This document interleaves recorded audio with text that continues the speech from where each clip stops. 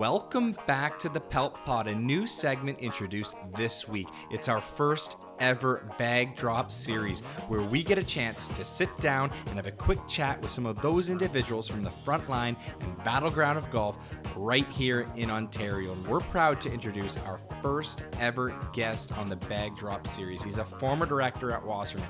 He was the driving force behind bringing Kraft Hockeyville to Dundas, Ontario in 2010.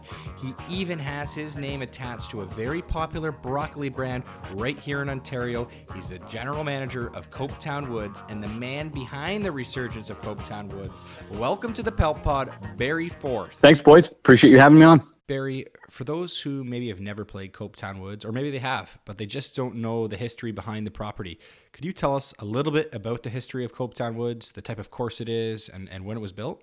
Yeah, so Copetown Woods is, I guess, what you could refer to as an inland links. So links inspired with fescue, wasteland, waste bunkers that line some fairways. Sits on about 200 acres of land that was once a broccoli farm. I grew up actually on a farm. My dad was a farmer. We farmed 500 acres of broccoli, exclusively broccoli.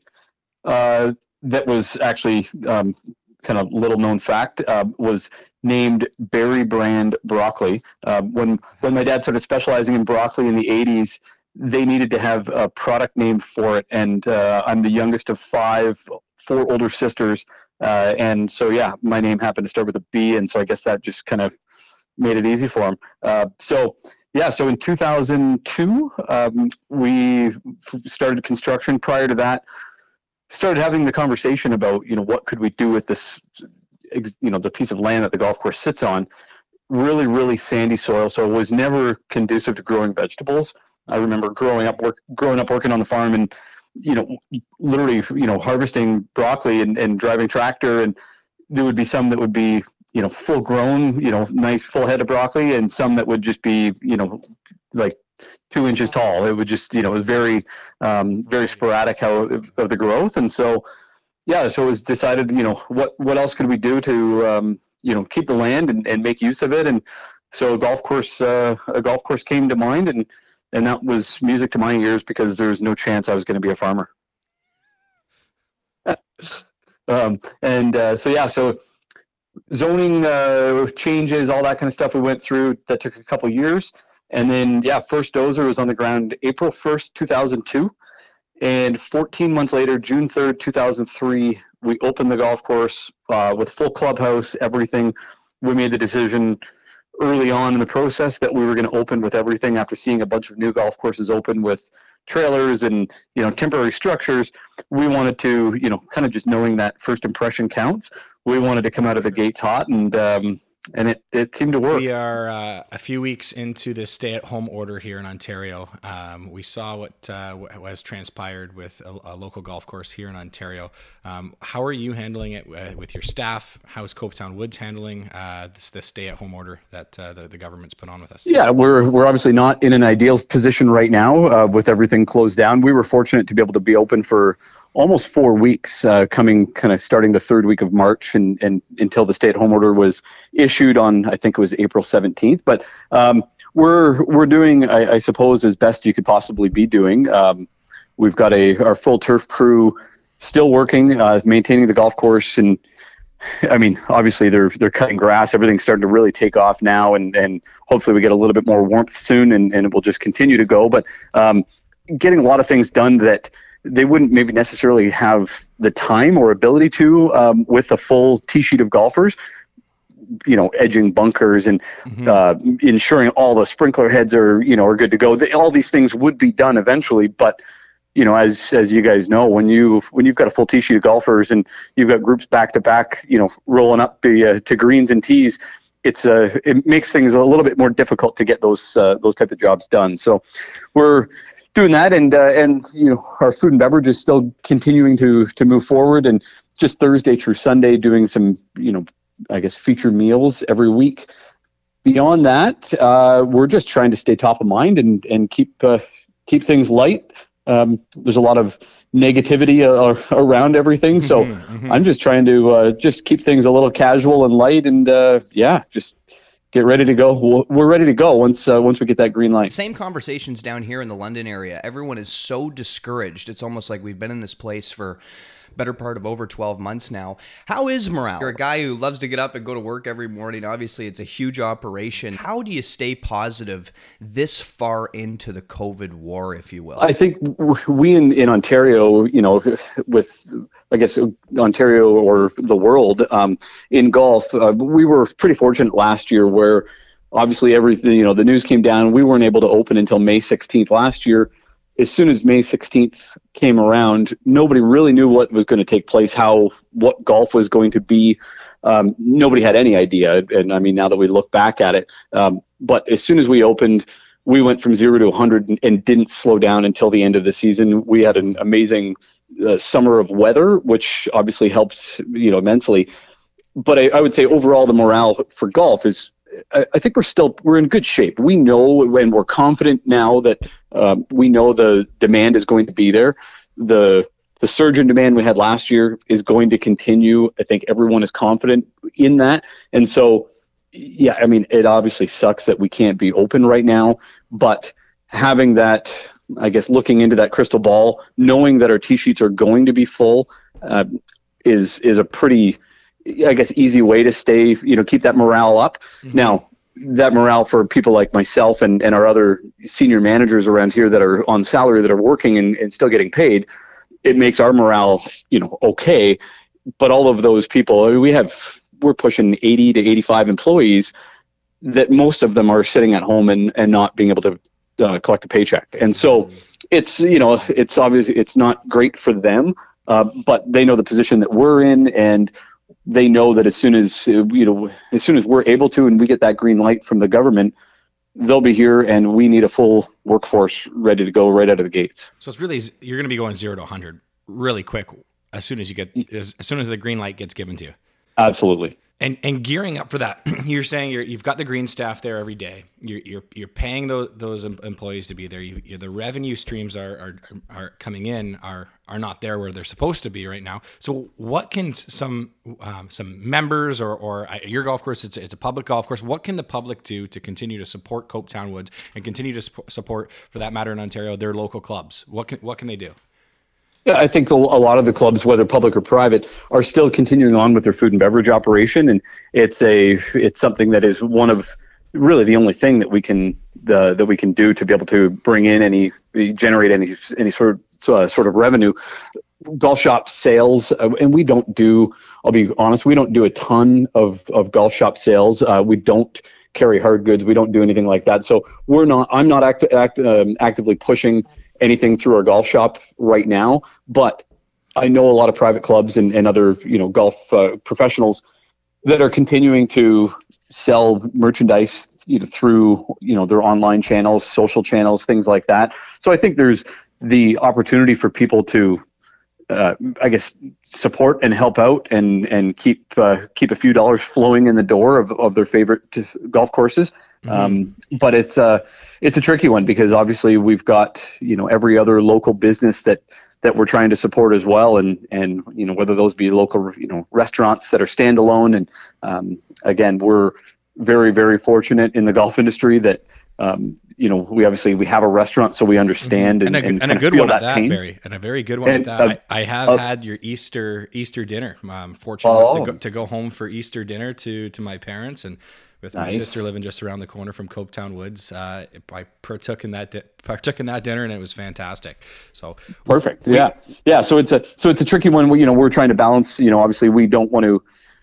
As much as we want to be able to we'd love everybody to come and eat here all the time. We know that there are other local businesses and people that we know, and friends of ours that have that own businesses that we're trying to support as well. So it's a share the wealth type thing, I guess, we got going on now.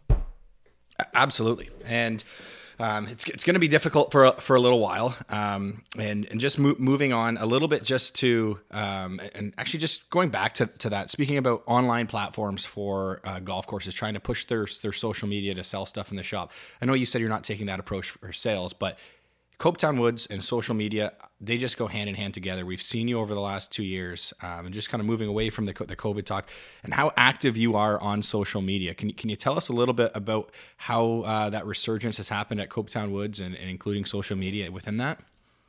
Yeah, I mean, I guess a lot of people would actually ask me about this, like, oh, really, seeing you guys on social a lot, and you're getting you've got a really active following, and people are engaged. And, what's your strategy? And my strategy is literally that it's just no strategy at all. It's whatever comes to mind at the current time. There are certain things that that we'll plan out that I will plan out and map out in my mind in advance of things that messaging I want to get across, and maybe if there's special events, like an Easter brunch or something along those lines that we're going to want to push. That's one thing. But if I look out my office window and see a great sunset, or see a turkey running across the driving range, or whatever it might be, I just go and do it. And the other, I guess, the other strategy, unstrategy that I have is that I'm not afraid to make fun of myself. I'll put myself out there first. I know people are going to make fun of me, including my wife and my dad that owns a golf course. And so I'm the first one to be able to do that. And again, it keeps things light. And you've mentioned the resurgence of Copetown Woods, and I left the golf course for 7 years. We opened in 2003, and I left at the end of 2012 to go and work for Wasserman's sports marketing agency. And this was the last 4 years I was there. Specifically, I managed RBC's global golf portfolio, and so I got a real good taste of the corporate life. I traveled a lot, went to some of the top golf courses in North America, ran events at those golf courses, dealt a lot with the players, and so coming back to Copetown Woods, it's a different scale, it's a different level. At the end of the day, though, I guess the one big thing that I realized when I was coming back is we're a public golf course. We're a public golf course that every single person, when they leave work or they leave their house to go and play golf, whether it's at Copetown Woods or anywhere, it doesn't matter. They've got a smile on their face. They are expecting to have a great day. Now, if they suck at golf, we can't help that, but we can provide everything else to make it a great day. And the one big thing that I really, really tried to push, and coming from the agency life, for 7 years, culture is a massive thing that it was constantly pushed. Nothing that I would really ever thought about before I left the golf course, but coming back, that culture, the atmosphere, not only for golfers and guests that come in here, but for employees. You want to go and you want to work at a place that's cool, that's fun, that you're not always kind of walking on eggshells to wonder what's going to happen next. And to be quite honest, I mean, I love working here because I'm happy to, instead of calling you Jacob, Mr. Bishop, welcome to Copetown Woods, Mr. Bishop. It's like, hey, Jacob, how you doing, man? Good to see you. Hey, yeah. OB on the right of the first hole. Don't think about it. Don't think about it. But if you need another sleeve after the second hole, come on in and see me. I've hit one or two in that Those field. Are those conversations. Yeah. You know what? And that's the perfect world. I think perfect word is culture, because you see it on social media. I mean, my first job in the golf industry was at Copetown Woods. I worked in the back shop under Barry. And, the golf course hasn't changed in the last 3 years, the actual golf course, correct? The physical. No, it hasn't at all. No, exactly. But it's the culture. I mean, we see it on social media, the little employee packages that you've put together for your staff. I mean, that just goes to show you it's a team. It's a team. And it takes a whole team to get the job done at the end of the day. And then speaking again on culture, the patio. I mean, gosh, the patio renovation that now we're at times 2 now. You've done a second patio addition on the back, and that really encompasses exactly what you're trying to do, is give a full day experience for the player. It's not just about coming, getting out of your vehicle, playing golf, getting back in and leaving. You want them to be able to be around the golf club, have a great day, and be able to go tell that with their friends. And we've seen that with the TSN crew. Can you comment on a little bit about Duthie and Dutchie and Mackenzie coming out there and playing? Because what's the match at now? I think is Mackenzie up on Duthie 1-0? I think Mackenzie is up. The last one, the rematch, it kind of went unanswered as to what happened. So I don't know. I think they maybe both shot 100, but I'm just kidding. They're both pretty decent golfers. But Yeah, those guys. I mean, yeah, those guys coming out and kind of talking about the golf course and sharing their stories and spreading the word is great. And yeah, back to the patio. The patio is again, it's a great spot that, as much as you could be out on the golf course with your three buddies playing, and you have a couple beers on the you have a beer on the golf course and you're chatting, but there's nothing better than that beer on the patio. And what I kind of say to everybody is our patio is perfect to talk about all those putts that you missed. Yeah. And it's, and that literally is what it is. Like, oh man, if I had hit, that putt on 17, I would have been, I would have shot 98. But it's like, it's that place that we can, continue to just make people feel comfortable, and the atmosphere that, when you're coming up to the, the 9th and the 18th hole and you see a full patio, people puff their chest out a little bit more when they're coming up to try and hit that chip and putt. And it just makes for a very cool place to kind of hang your hat every day. So I'm pretty fortunate. And I think you get that feel from everyone. The conversation that just surrounds the golf course is that there's a feel, there's a following, there's a type of golf that's played there, and it's fun. I have memories there of even playing junior competitive golf. That was always a scene. You could always find Copetown Woods on some of the main junior circuits that were out a few years ago when I was playing. Maybe just talk a little bit about that, Barry, how important it is to have that younger demographic out at the golf club, and talk a little bit about the junior scene and kind of how you view it, because I know that there are some managers and management teams out there that maybe behind closed doors would have different opinions about a big junior core at the golf club. So just talk a little bit about your outlook and the junior scene kind of at Copetown. The one thing that we do have is Scott Cowkes, who would arguably be the top golf instructor and golf coach in Canada.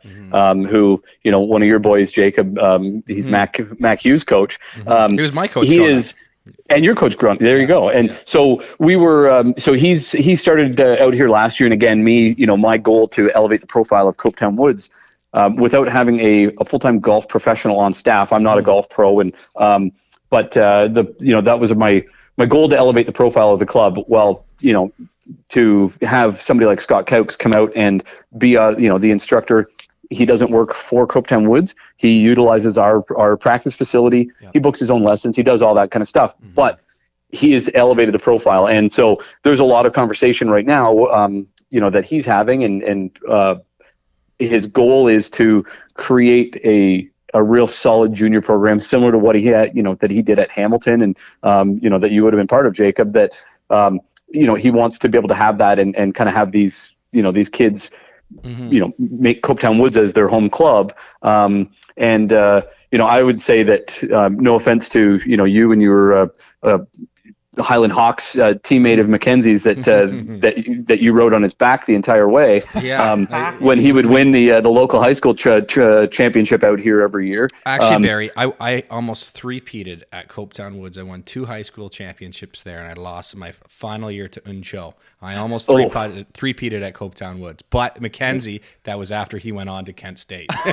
Right, there you go, exactly. But the best junior player that we ever had out here, and I actually looked this up the other day. In 2012, we hosted the CJGA National Championship. Mm-hmm. And the girls division, 11 to 19-year-olds, was won by Brooke Henderson, who was 12 years old at the time. I've heard of her. I think she won.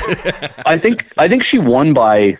She maybe won by 20 over. I think it was over 20 strokes that she won by in 4 rounds. And her third round, as a 12-year-old from our white tees, which is like 6,100 yards, she shot 67, which is insane. Yes. So it's, So anyways, all of that to be said, it's, there definitely is needs to be that grow the game, component out there. And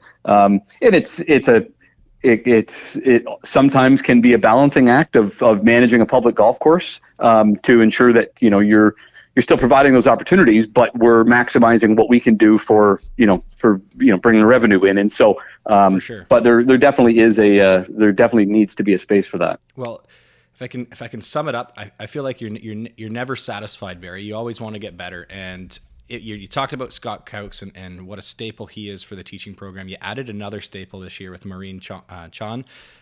She's fantastic.